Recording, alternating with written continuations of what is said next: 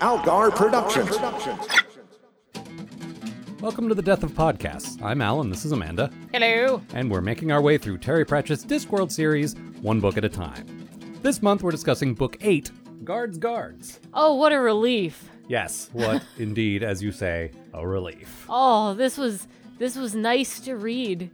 This was, we talk a lot about when does it get good. This is mine. Weird Sisters was better than I remembered. It was very, very good. But this is my favorite sub-series. This is the beginning of that. I liked Equal Rights. For me, Equal Rights was a pleasant read. But when we talk about when it gets good in the sense of, can I just start here? This is pretty much it. There's a couple coming up that we're not crazy about, but then we're about to hit a run that are outstanding. And I this don't is a good remember place to anything about Eric at all, no, which but is not a Moving good Pictures sign. Is after Eric. Oh, no. Yeah. But then we hit a run of 5 or 6 books that we both love. Yeah. So we're getting there. But if you were to ask me personally, my answer, when does it start getting good? I would say skip a little, read Equal Rights and Weird Sisters, then just start here and go linear, is what I would say. Let me tell you what happens real quick. Yeah, do that. In the city of Ankh-Morpork, a sinister brotherhood plots to overthrow the city's patrician, summoning a dragon to assist in this effort. When this plan spins out of control, as such plans inevitably do, the only thing capable of saving the day is the Night Watch, commanded by washed-up drunk Sam Vimes and assisted by new recruit Carrot, a 6-foot 6-inch dwarf from the country. Yeah. Uh-huh. This is one of those, like Weird Sisters, where it's like there's a great primary character at the center of it all, but all the supporting characters are also great. I didn't realize how much I liked Carrot, straight from the beginning. Yes. He is a real sort of wholesome from the country boy. In this case, the country is the dwarf caves. Yeah, the mountains where the dwarfs have all their mines. And he was great. Just having this is a fish out of water thing. You have a country lad coming into the city and not well. And the things we like about him later, which we don't generally spoil specifics about later books. We might accidentally do it, but we try not to. Moving Pictures fucking sucks. There's a spoiler for you. We'll see. There's some stuff I like about it. Fucking sucks. Don't read it. No, I don't agree with that. Also, one of our good, great friends likes that book. So, well, I can disagree with my friends. Yes, you can disagree, but don't insult them. It fucking sucks. Anyway, what I'm going to say is a lot of what we like about that character, Carrot, from later books, you need the beginning of his story. That is part of what makes him great, is first seeing his sort of humble origins, I think. But it's not like you get to meet this character and you'll get to like him later on. He's no, very that's what I'm likable. saying. The part of it is seeing where he starts, and this is an essential part of seeing his growth later. And everyone talks about him like he's a very charismatic character, and not just talking about him being charismatic. You see it. You understand why. There is so much show don't tell. There is, because it is super easy. Over on our Star Trek podcast, there is an infamous example. There's a Next Gen episode called The Outrageous Okana. Oh my god, it's and so this character bad. Yeah, it's fine. It's got some okay stuff in it. No, it does. But don't just be negative about everything. Jesus. Be negative about everything. The character sucks. He does. But everyone talks about how great he is and how cool he is and how outrageous he is. And people have whole conversations just sitting down. Oh, have you met that Okana character? He's so outrageous. Yeah, and you never once see any, and that's sort of the quintessential, example of that. But there's plenty of others. And I thought, oh no, what if Carrot's one of those? What if Pratchett falls into that and he doesn't at all? There's some moments. So, okay, I know it didn't start here, but the quintessential example of this joke comes from the Steve Martin movie, The Jerk, from the 70s. The first line of which is, I was raised a poor black child. Steve Martin. And then you cut to his home in Alabama or Mississippi or whatever, and it's not actually problematic at all. He's an idiot with no rhythm. And his black family's like, oh boy, you have to go away now. You have to go to the city. You do not belong here. And the joke is never, haha, black people. It's, haha, look at this honky. He doesn't. But it's the same it's the same bit. It's the same thing as Carrot being a dwarf, and everyone is 3 feet tall, and they're like, you need to leave. You need to go now. But later on in the series, Terry Pratchett talks a lot about how being a dwarf is not like you aren't born a dwarf, you're raised a dwarf. And later on in the series, there's a lot of sort of exploration of that, because Carrot never says, I'm not a dwarf. No, he is. And he absolutely is. He is a dwarf. But for perfectly practical reasons, being in the mines and stuff, he just can't. And his there is definitely some feelings against him because another mining family doesn't want him to marry their daughter because he is biologically human. Right. But in every way that counts, he's a dwarf. Yeah, absolutely. And he identifies that way. He was raised that way. And so he never stops identifying that way. No, that carries through the entire thing, which is great. And there's a point in the story where he sees city dwarfs for the first time, and he sees they're not these sort of pious, wholesome mining all day for 16 hours and then sleeping. They're out, quaffing. Yes, quaffing. And singing songs about gold. Which is just like drinking, except you spill more. Right. Yeah. And he comes into the bar where there's 1,000 dwarfs screaming and fighting and everything else, and starts lecturing them, and it works. Yep. They all start tearing up and going home and writing letters home. It's such a good sequence because he comes in and he says in Dwarfish something along the lines of what goes on. What's all this then? But it's what's all this then? Yeah. And it totally works. He starts talking about home and what would their poor old dwarf mothers think of this, and it works. Yeah. It's not like, who's this guy? Get out of here. Yep. It's like, oh, he's right. Oh. And there's a few other moments like that too, where he clicks with other people. And of course, the running thing is he has a special destiny. He was found in the forest under mysterious circumstances with a magical sword and a birthmark shaped like a crown. And they straight up just about say it near the end, where Vetinari puts it together, and he's like, oh, I see. Okay, yes, well, and you like being in the Watch, do you? Good, you just stay in the Watch. And later on as the series goes, that also doesn't go away, but he's never going to become king. He doesn't want to be king. No. He wants to be in the Watch. Also, he wants to do what Vimes would like, because he loves Vimes so much. The one of the main things I like about this series is there's a lot of good social commentary. There's a lot of good stuff about human nature and about the way cities work and the way people work. And what I like is the progression, because when we start this, my favorite character in all of fiction is Samuel Vimes. Right. And he literally starts in the gutter. Yes. The first scene we see him in, he's lying in the gutter, piss drunk. Lying in the gutter, staring at his puke. Yup. Not looking up at the stars. Yeah. And it really is a progression, because the arrival of Carrot makes him think, oh, right, this boy, this good boy who's reading the laws and trying to do the right thing and arresting the head of the Thieves Guild for the love of Christ.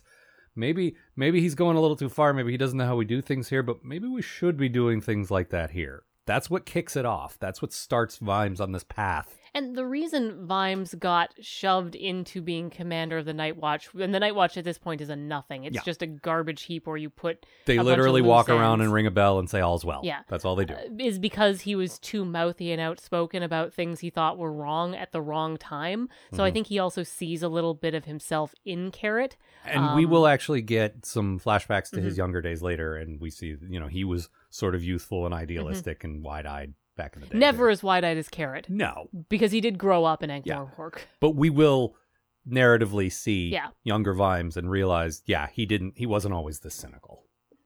So it's nice. But I think, and again, without spoiling specific plot points, this is things get better for these guys. Yeah. And that's the event that kicks things off, is the arrival of Carrot. He's not a king, but he sure has a lot of influence over making the city a better place. And you said you think his special destiny is to improve the city, just not in the king way. I think so. Yeah. I think that was Terry Pratchett's plan, probably. And I also didn't realize, we'll talk about this character in a minute, I didn't realize what an essential part Lady Sybil is to everything I think of as the Watch. Like, I thought she was a supporting character who sort of came up into the forefront later, but... And once again, you have to wait for nearly 3 hours for women to exist. Yeah. But women do exist in this book. She's the only one, unless you count the dragon. But women do exist, and she's a very strong, vibrant character. Such a great character. So, I don't... There's a lot of weight put on her shoulders, but she can carry it. Yeah. So it's kind of okay. It's not like in the Rincewind book where the barbarian chick was in it, and it's like, woof, this is the only woman. And obviously, it's better if one woman doesn't have to carry all of it. I mean, we have some we have some off-screen women. We have there's a joke, and again, coming back to Carrot's naivete and everything, he comes to live with Mrs. Palm, who we know from previous books runs the brothel, and with what he thinks are her daughters, and he doesn't know what goes on there. He thinks this nice lady in the bad part of town just took him in. And they all love him. Because he's a big, strapping policeman who will protect them and doesn't try to take liberties with them. Nope. And he's a nice guy to have around. Yeah. And he starts dating one of them by the end of the book, and it's sweet. And so, I mean, there are women alluded to, but you're right, there's really only one speaking woman in this whole damn book. But... unlike in some of the other books, she's rad. She is. And that's what I was saying about the Watch books and the Witches books both have not just a very excellent, strong character at the forefront, but also a really deep bench of great supporting characters. And actually, my good thing is one of the supporting characters is borrowed from a whole other series. I don't particularly care for the Wizards books. The Rincewind books are fine. We've talked about them, obviously. And there will be more, unfortunately. I'm so done with them. Well, we got a real short one coming up, and then it goes away for like 10 books. But the Wizards in general, the university just doesn't interest me that much. I like Mustrum when he shows up later on, but more in context when he is away. Like, I don't really like him with the Wizards. I like him when he's doing stuff with the Patrician or with Granny or whatever. Yeah, and this is a similar thing to that. Yeah. This is the one good character they have right now, because Ridcully is a character that will later become the Arch-Chancellor. That's not really a spoiler. You don't know what that means. You just have a name. And he's not Arch-Chancellor yet. We've met the Arch-Chancellor, and it's not him. Yeah. But the only decent character there is the librarian, who is an orangutan, and he gets deputized in this story. And it's a perfect way to tie this story to previous books, but also say, you know what? This is the best part of that, but it's its own thing now. Here's the librarian playing in this world. And it doesn't go away. He shows up in future Watch books. But it's adorable because he's a librarian first and foremost. Like, yeah, he's an orangutan and there's some jokes about apes and about eating peanuts and eating, swinging in trees. But first and foremost, he's a librarian and a book has been stolen. And he's pissed. And he comes to the Watch because he's a little out of touch as well. Like, people who come to the Night Watch are out of touch. Yeah, they didn't get the news that the Night Watch is just there to ring bells. Yeah. So he comes to the Night Watch to report a crime that's worse than murder, and that is the theft of a book. Yeah. And I will say there are some comedy bits, and you're going to talk about this in a second. There are some comedy bits that are a little tedious. But the bit where he's charadesing to Carrot about the missing book, I thought that was perfectly done. That was good. It didn't go on for too long. It went on just long enough that I wasn't irritated by it, and it was cute. And Carrot is a bit stupid. He not comically stupid, but he's dogged and determined, and he can put things together, but he has to do everything in a very plodding, methodical way. Everything takes him... Like, he's not brilliant. Yeah. He's a little stupid. If you're building your perfect world and you're building your perfect police force, he's an excellent character to have because he'll always do the right thing and he'll always get there in the end, but he's not going to rush off with a flash of inspiration. No. Like, Vimes has inspiration. Yeah. Vimes is a brilliant detective and a brilliant judge of character. Yes. Carrot is not, and he won't be, and that really it made me think of Once and Future King, which is a really good I was about to say Sherlock Holmes. It's not Sherlock Holmes. King Arthur. One of the other public domain English characters. Robin Hood. No, and that might be deliberate. Yeah, because it probably is. He's got the birthmark and the special destiny. But the whole point there was Merlin was looking for a king, and one of the things that he wanted was someone who was kind but not that smart. Yeah. Like, because he wanted someone who cared but didn't get stuck in his own head, and I saw a lot of that character in Carrot. I can see that. I highlighted a passage about the Watch and how useless they were at the beginning. It's when Sergeant Colon is one of the, like, there's two guys there in addition to Vimes when we start. It's him and Nobby Nobbs, who is just sort of a human weaselly sort of, like, I don't know, how do you describe, like, there are large passages about how you can't describe what Nobby is, so it's hard to relay to you what he is. He's just a weaselly sort of. He has to have a bit of card proving that he's a human being. Right. But in the sense of he's kind of just weaselly and small, and he sidles a lot. And petty. Yes. And then there's the big fat sergeant. And, you know, they're a comedic duo, and we've talked about this, at least off mic, just how Terry Pratchett leans on them a little too much in later books. That actually, I mean, that if you want to do your quote, that also kind of ties into my bad thing. Okay. Well, this is this Sergeant Colon, like, training Carrot on, like, his first night. And he says, "This is all what you have to do. You walk along the streets at night shouting, 'It's 12 o'clock and all's well.'" And I said, "What if all is not well?" And he said, "You bloody well find another street." Very good. Just because that really gets the point across of they're not there to help anything. They're there to just because tradition, I guess, because people want to hear the bell. And that is all. And I think the patrician probably thinks it's better to have something so that nothing comes to take its place. Yeah. Like, they're just oh yeah, there's a Night's Watch. There it is. Well, those three guys. The patrician, like, and this is actually your good thing about how this is one of the great characters. Yep. Do we want to just talk about the patrician for a while? Let's talk about the patrician. I think we've got Carrot in the beginnings of the Watch taking care. I want to spend some more time talking about Sybil too, but let's talk about the patrician. Yeah, absolutely. The patrician is actually my good thing. Okay.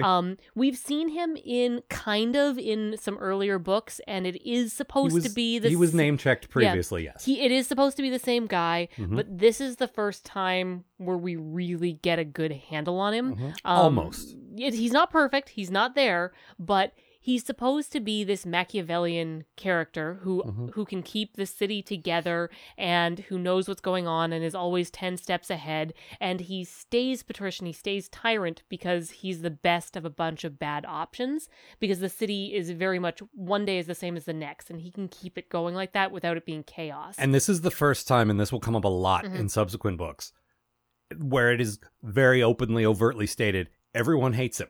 Oh, everyone in the city hates him. Everyone is constantly trying to overthrow him. And the minute they do, it happens in this book, is like, oh God, what did we do? This is terrible. And not really spoiling, there will be plots in future books where exactly the same thing happens. And everyone who gets to be patrician hates it because it's terrible.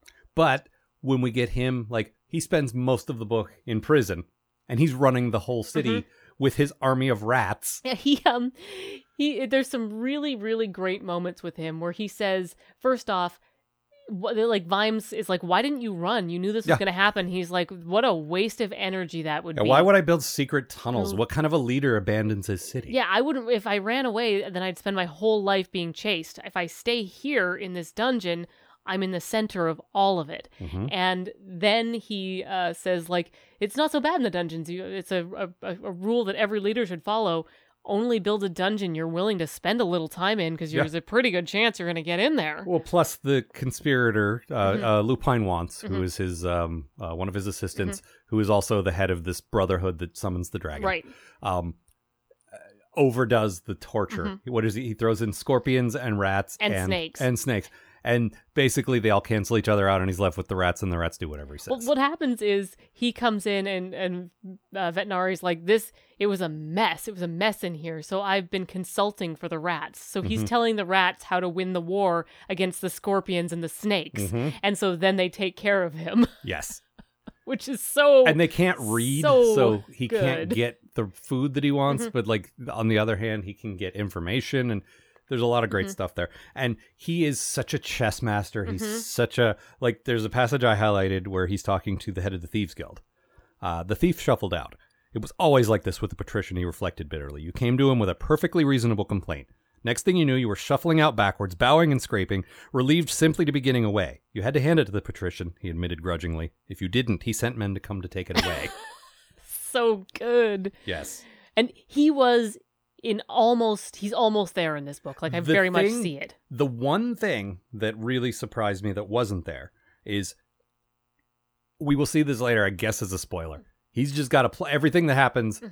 He might not have a handle on exactly today's events, but it all feeds into his master. Like, this is the right person for the right job, and they're going to do. And we'll find out later, and I don't know if it's a retcon or if he has a realization, Vimes is the right person in the right place. He needs to be there for this reason and this reason and this reason that'll come up in other stories. I don't get the feeling that this patrician right here planned on Vimes. That's what I'm saying. Yeah. Later on, it will become very clear that he needs Vimes there to become everything Vimes becomes. But here, he's like, who even are you? I also don't feel like he had a plan for the dragon, or for that he knew that once was going to betray him. No, I don't think he specifically has plans for things like that. But I think he's prepared for those things, and he knows how it's going to shake out. But I think in future, he would have had a whiff of what was going on, whereas in this, he didn't.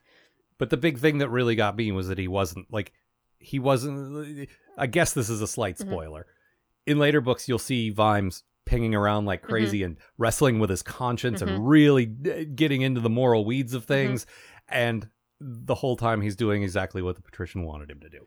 And here, it's not like that. There's a little bit of that here where Vimes is rushing around trying to get out of the dungeon and the patrician has a key and he just says, like, I could have given him the key, but he was having so much fun figuring his way out. It just didn't feel like, I didn't have the heart. Yeah, he's treating it like an escape room.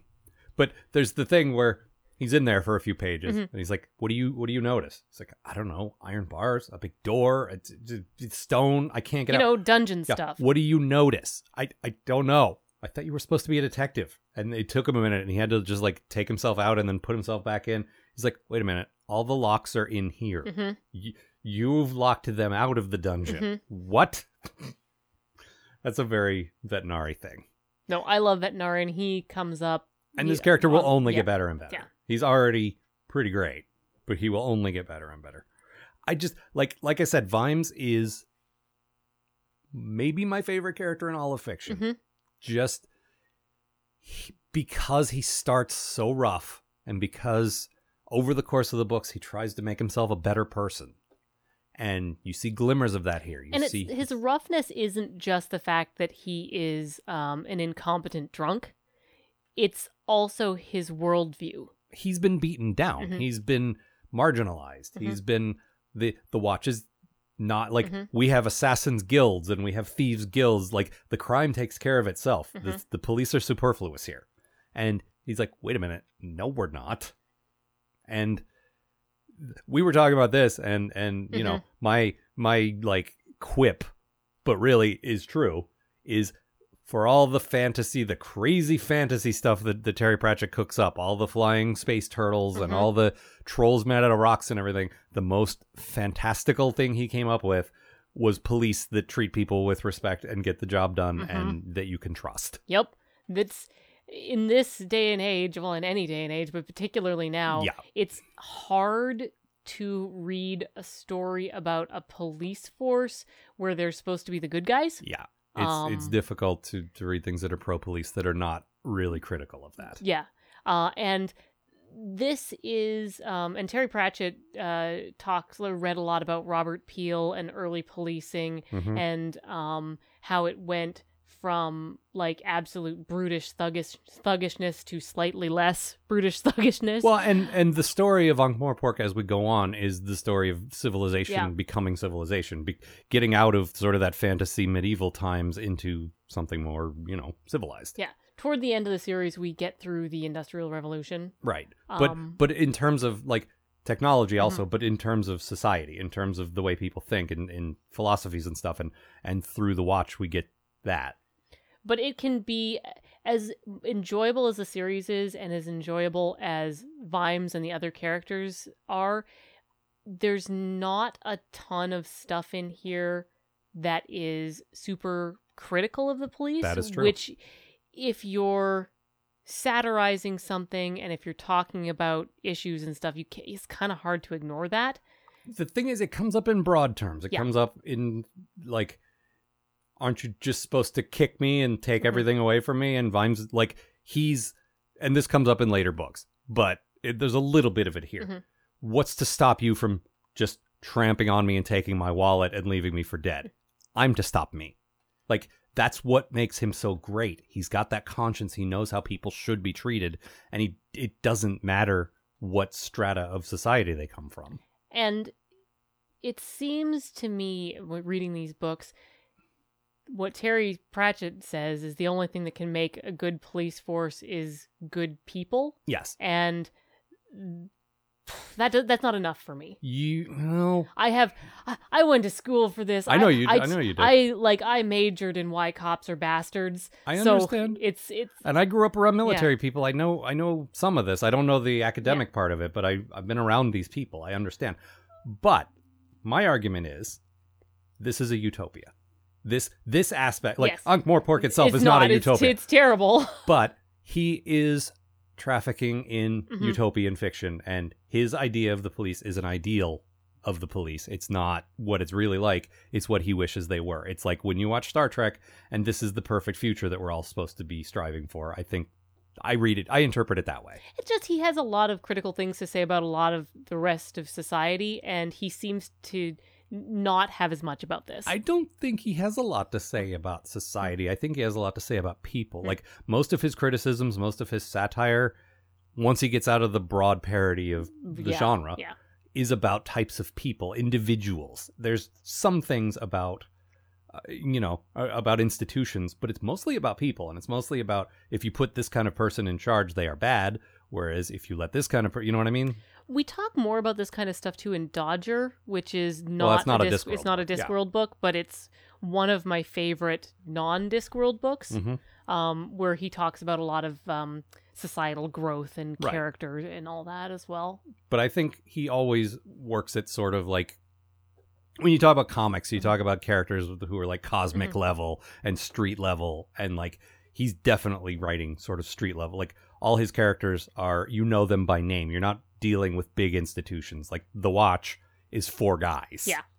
It's not the police. It's these 4 guys. But it does grow as the series grows. The Watch grows, and he does bring in some aspects of community policing. There's a little of that in this. A little bit, but we have more about that. And I could have seen, there's something where it's just probably because it's stuck in my particular craw, something that he could have gone with some more depth. Not in this book. This is this is early days. Also, this is a huge transitional step from fantasy parody to whatever you call Terry Pratchett. This book is very good. It's very good, but it is also it's a stepping stone to the kind of stuff, like when we talk about why we like Terry Pratchett, Weird Sisters had glimmers of it. This also does. Like, talking about the importance of the individual and taking care of people and why it's important and all that sort of thing. And it was a pleasure to read. Yes, I got through this in 4 days because I was really enjoying it. This is one of my favorite, it's probably my top 20 favorite books. And it took me, I was lagging behind because I got sick and there were a couple other things going on, but like I desperately wanted to do it. I just wait, I'll catch up. But I think one of the reasons I like these so much, and I don't usually like fantasy, is exactly because it's turning into something else. This is, it's still fantasy. There's a fucking dragon. That's the main and you like antagonist of the book. It's character-driven, and most of the characters think fantasy is bullshit. That's definitely part of why I like this series, this sub-series in particular, is mostly Vimes is looking around this world of magic and saying there needs to be order, there need to be rules. Magic does not make a goddamn lick of sense. We need to make sense of this, and we need to have justice. And I like that. I like people looking around at dragons and saying, ugh, dragons. Well, that's a great moment in the book is Carrot arrests the dragon for a list of, causing an affray. Earlier in the book, he arrests the head of the Thieves Guild. And you're like, oh my, okay, well, he's learned that lesson. Nope. And later on throughout the series, at first Vimes is like, you can't arrest a dragon. And then he sees it and he's like, oh, I guess what else are you supposed to... I guess Carrot, you can arrest a dragon. Carrot starts doing it. Yeah. And Vimes is like, well, I guess we're doing this. But later on in the series, Vimes gets to the point where he's like, you can just arrest anyone. If someone is committing a crime, I have the authority to arrest them. What he thinks. That's something he very much learns from Carrot. Yeah.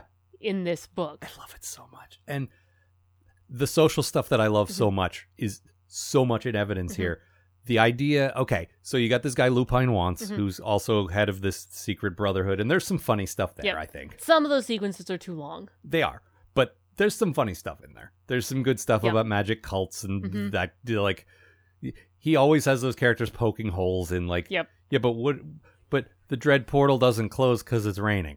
It sticks. You know, things like that is cute. Slam the Dread Portal. Right. And he summons a dragon. The idea being then the rightful king, who's my cousin with a sword that looks like a destiny sword, will charge in and kill the dragon, which means we'll flip the off switch and make the dragon go back to where it came from. Right. And then now everyone will of the think city. he killed it and he's the king. That lasts about 5 minutes. The dragon says, "Oh yeah, the world, people, gold. I'm going back there. The world is rad." Yeah, I like the taste of crunchy people, and I like to live on a big pile of their gold. I'm going back there for more of that. And he goes and starts, she goes and starts burning the city and terrorizing the city, and within about 5 minutes... Burning the countryside. Yes. In the thatched roof cottages! Think about how many opportunities you have where that song is appropriate. To what we're talking about. It is almost never. I mean, maybe in the books you read. That's fair. And this is one of the things I love about Vimes. He's walking dejectedly away. I think he's been fired from his job because you have that moment in every cop story where hand in your badge and your gun. In this case, your badge and your crossbow, I guess. Or like in Brooklyn Nine-Nine, where he hands in his badge and his guns, and the captain's like, "You have to take this. You have to go down to property and fill out an inventory sheet." And yeah. And Vimes just sort of like sarcastically, like cynically says, "Well, they'll probably just make the dragon king." And doodly doodly doodly, that is exactly what happens because this guy knows human nature. Yep. And people think, well, I guess it's better he's our king than anything else. They walk through the logic of it. It's definitely regal. And the definition of a king doesn't carry any money. Can make you do what you want, like all the, and all they have to do is sacrifice a maiden to it. Done. Oh, it was so good. And the sequence where the dragon decides that she's going to become king, she reaches her little claw down and takes the crown. It's so good. Well, picks it up, looks at it, and there is some excellent physical description. Like I am ADHD as fuck, and when a bunch of action starts happening, my brain just switches off. Yeah, there's a fight. Just tell me who won and get back to the funny dialogue. I don't care. But there was some really good descriptions that made me really picture what was going on. The fight near the end was good. But that bit you're talking about, where the dragon picks up the crown in its talon and looks at it and realizes, because Ankh-Morpork has been around for hundreds of years and there's no gold left in this fucking city. It is the thinnest of thin gold foil around bronze or something. Whatever cheap garbage. Yeah. And just like, dink, I don't want this. And just very well described. Oh, but yeah, the dragon becoming king was so good. And it was weird because Vimes has a real anti-royal thing later on in the series. There's a part of his backstory that hasn't been filled in, and I think it's in the next book. Yeah, and I guess it'll be kind of retconned. Yeah, which is fine. But I'm used to Terry Pratchett just didn't know yet. Yeah, it's fine. Yeah. But this had so much stuff about royalty. Yeah. It was weird that he wasn't talking about it because he fucking hates kings so much. And because Vimes is so about the individual and so about justice and everyone should be equal, like he is the most Republican in the sense of a republic, not in the sense of the political party. Like he's such a there's another word for it too. I don't remember. But it doesn't matter to him. It doesn't matter. Like, there shouldn't be kings because people shouldn't be more important than other people. And it's already so much a part of his character, and it becomes more later. It's just so weird, you're right, that it's not in there. It's super weird because I'm used to hearing him talk about that stuff, and I kept waiting for it to happen, and it didn't. They put all of that, Terry Pratchett put all of that in Colin's mouth. Which is weird. Which is fine, whatever. Yeah. But, that guy's been in the military a bunch. You'd think he'd be fine with the chain of command and someone being at the top of it. But yeah, it was just weird. It was a little weird. Yeah, but the dragon becoming king was excellent. And good social commentary. Yep. There was a lot of good early on with the Brotherhood and everything. Had kind of echoes of what's been going on here for a bit, and also in England a bit. Yeah. With all you got to do is nudge these hateful pricks a certain way, and they'll do whatever you want. You don't even have to tell them. You just need to lead them there. And it struck a little close to home. He said he wasn't looking for people who were like super, super evil or ambitious. No. He was just looking for the petty, everyday pieces of shit who are mad at their neighbors and have tiny... Like, they're just tiny little bigots, and all you do is work them up into a froth about the thing they're angry about, and then present them with a solution, and they will do it. Whatever the solution is, no matter how nuts it is. Summoning a dragon that will eat people. Stealing magical artifacts, which would in itself is dangerous, to summon a dragon. Yeah. And then the first thing the dragon does is burn down all the petty, this fruit vendor ripped me off. My brother-in-law is a jerk. It attacks those specific things. So yeah, it hit a little close to home. And, I mean, that's human nature, and it's happened a million times. And right now it's happening right here in front of me. Hooray. Yeah. But you said some of the Brotherhood stuff and some of the other comedy bits were a little played out for you? Yeah, my bad thing is that some of the comedy was pulled a little thin, was a little strained. Okay. There was a rip in the trousers of time. First appearance of that concept, which will come up many times. There's a sequence where Colin is looking at something, and everyone's like, look behind you, there's a dragon. Yeah. No, that took way too long. It was pages and pages. Yeah. Sergeant. Yeah. And some of the Brotherhood stuff was a bit, it was repetitive, and we kept coming back to it. No, it's a good bit, but it was played a little too much. And there's a bit where they're talking about killing the dragon and how they want to make the odds 1,000,000 to 1 because 1,000,000 to 1's gotta work. Well, there's so much genre awareness. There's so much, well, this is when a hero would come in, I guess that's me, and things like that. And the whole thing is, well, it only works if it's 1,000,000 to 1 chance, and this is only 1,000 to 1 chance. We need to make it much more. I liked that. I thought that was very funny. I thought it was a funny idea, but it went on for way too long. I disagree. Way too long. I liked that. I will absolutely agree with you with the Sergeant Something's behind you thing. But I think the 1 in a million chance thing was pretty funny. There weren't as many painfully long comedy sequences in this as in some of the other ones, but there was a few where I was like, okay, let's move it along. They're always going to be there. That's one of the things he does. And it usually doesn't bother me, but every now and then he'll latch on to something and it's like, all right, yeah, let's keep it going. I think we should talk about Lady Sybil. Yes, let's talk about Lady Sybil, who's great. She is fantastic. So describe her. She's a force of nature. Yes. She is her last name's Ramkin, and she's part of the Ramkin family line, which has gone back since forever. Yes. They have been wealthy and in charge since always. And she is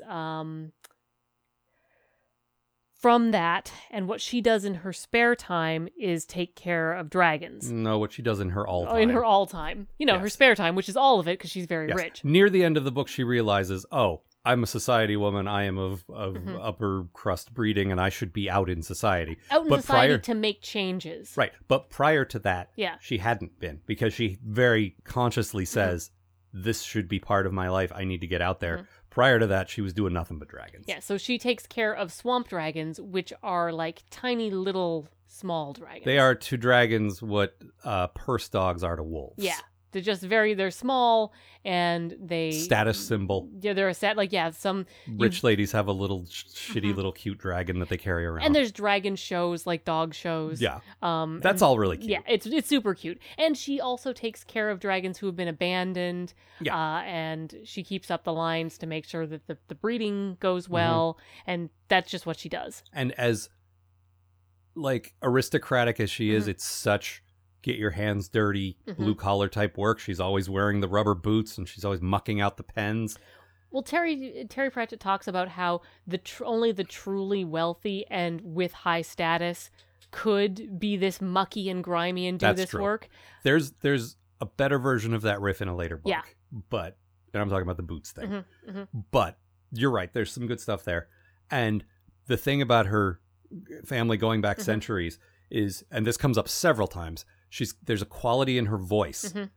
She's used to order, like her people have always ordered people like the Watch around, always. Not necessarily in a bad way, but when she says "you will stop," you just like immediately sit to attention involuntarily. Yeah, she has a strong, commanding presence. But it's written as a genetic, almost magic thing. Yep, it's not magic, but it is like because like.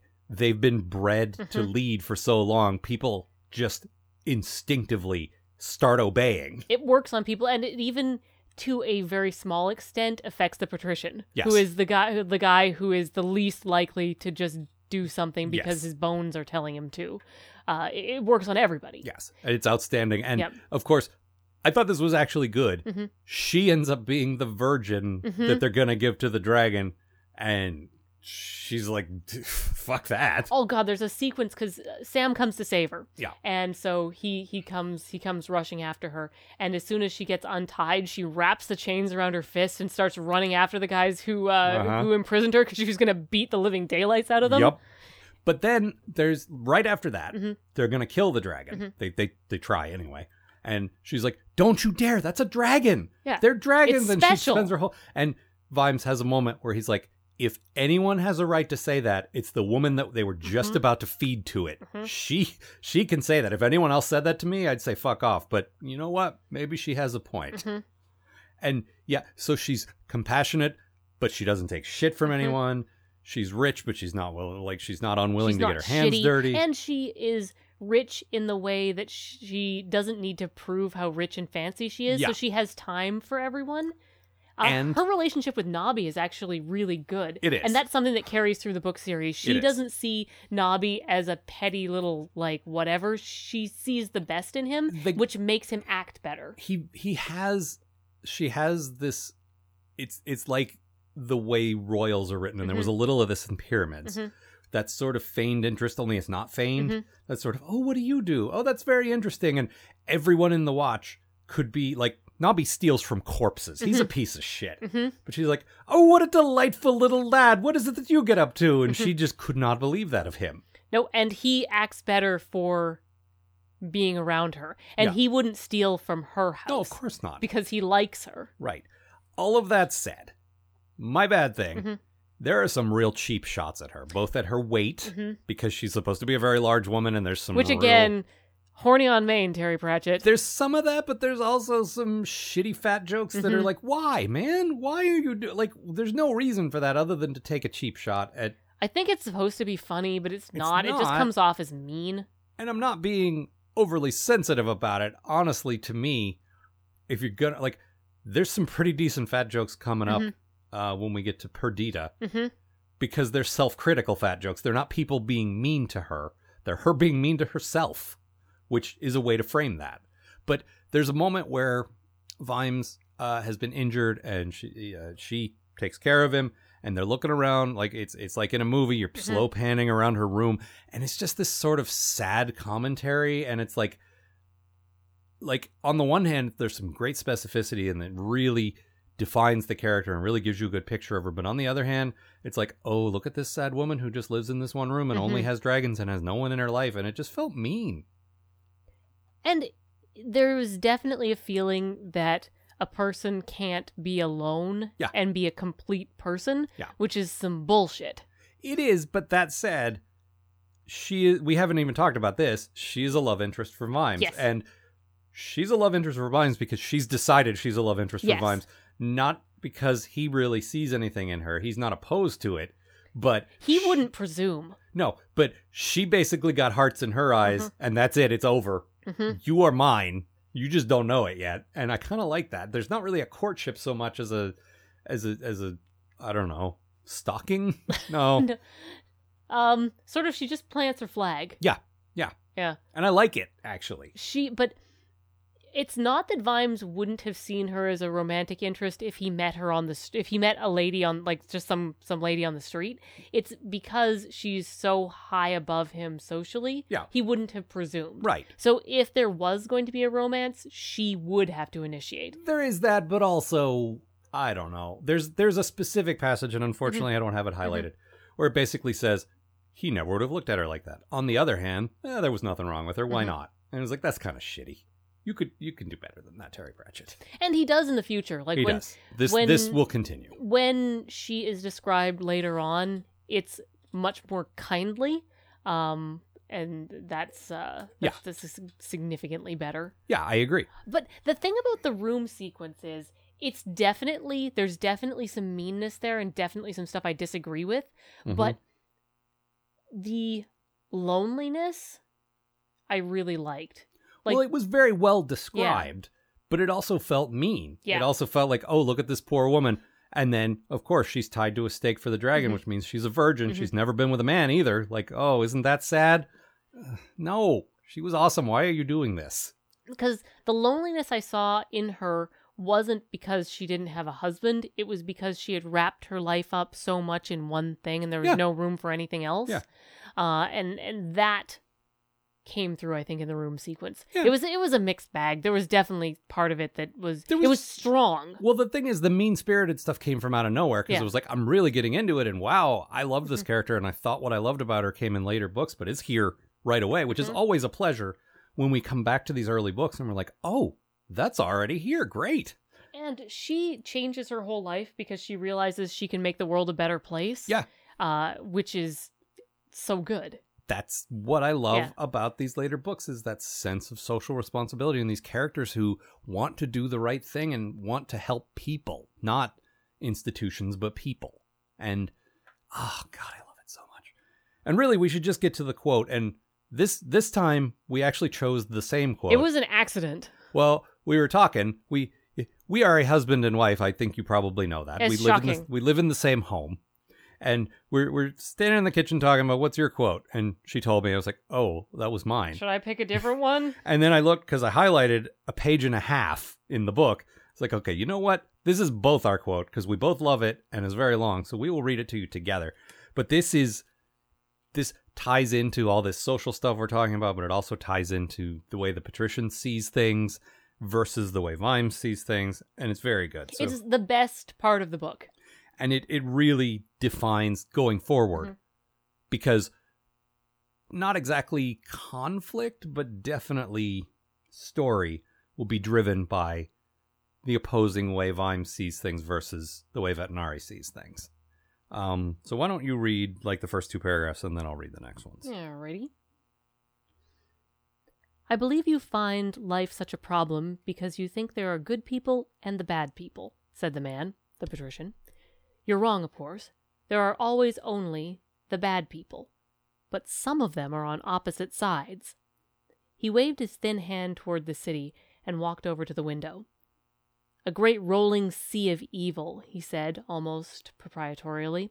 Shallower in some places, of course, but deeper, oh, so much deeper in others. But people like you put together little rafts of rules and vaguely good intentions and say, this is the opposite. This will triumph in the end. Amazing! He slapped Vimes good-naturedly on the back. Down there, he said, are people who will follow any dragon, worship any god, ignore any inequity. All out of a kind of humdrum, everyday badness. Not the really high creative loathsomeness of the great sinners, but a sort of mass-produced darkness of the soul. Sin, you might say, without a trace of originality. I love that line in particular. Oh, mass-produced darkness of the soul! But sin without a trace of originality is what They accept evil not because they say yes, but because they don't say no. I'm sorry if this offends you, he added, patting the captain's shoulder, but you fellows really need us. Yes, sir, Vimes said quietly. Oh, yes, we're the only ones who know how to make things work. You see, the only thing the good people are good at is overthrowing the bad people. And you're good at that, I'll grant you. But the trouble is, it's the only thing you're good at. One day it's the ringing of the bells and the casting down of the evil tyrant, and the next it's everyone sitting around complaining that ever since the tyrant was overthrown, no one's been taking out the trash. Because the bad people know how to plan. It's part of the specification, you might say. Every evil tyrant has a plan to rule the world. The good people don't seem to have the knack. Oh, it's so good. What will get better about the later books is Vimes will have a counter-argument that is just as good. Yep. He's not there yet. But 2 or 3 books from now, I would expect him to have 3 paragraphs just as well thought out, just as deep and complex and fascinating, because he's the counterweight to that. And it's so good. It's so good. And the patrician later on sees the point of having that, Yes. of having someone who disagrees with him about this. Like, he still sees it that way, though. He does, but he sees the point of having someone who doesn't. Yeah.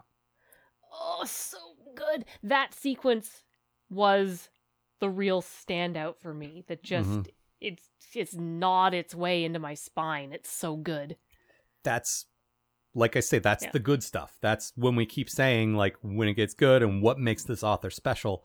It's his insight into humanity. It's his really, he really gets the way people think and the way people act. And, oh, yeah. So good. Yes, very good. Have we hit all the salient points? I think so, unless you have anything else. I mean, I have a lot of things. I started taking copious notes, and then I sort of said, okay, this is too many notes. Already all the things. Yes. But also there will be many more opportunities to discuss these characters. Yeah. These characters can come back many times. There's, like, we're getting into the point now where there will be sort of 2 main series going forward, which is these, and then the witches that we read about in Weird Sisters, and then sort of a bunch of one-offs in between. But and then Moist. Yeah. There's only 3 books about him, though.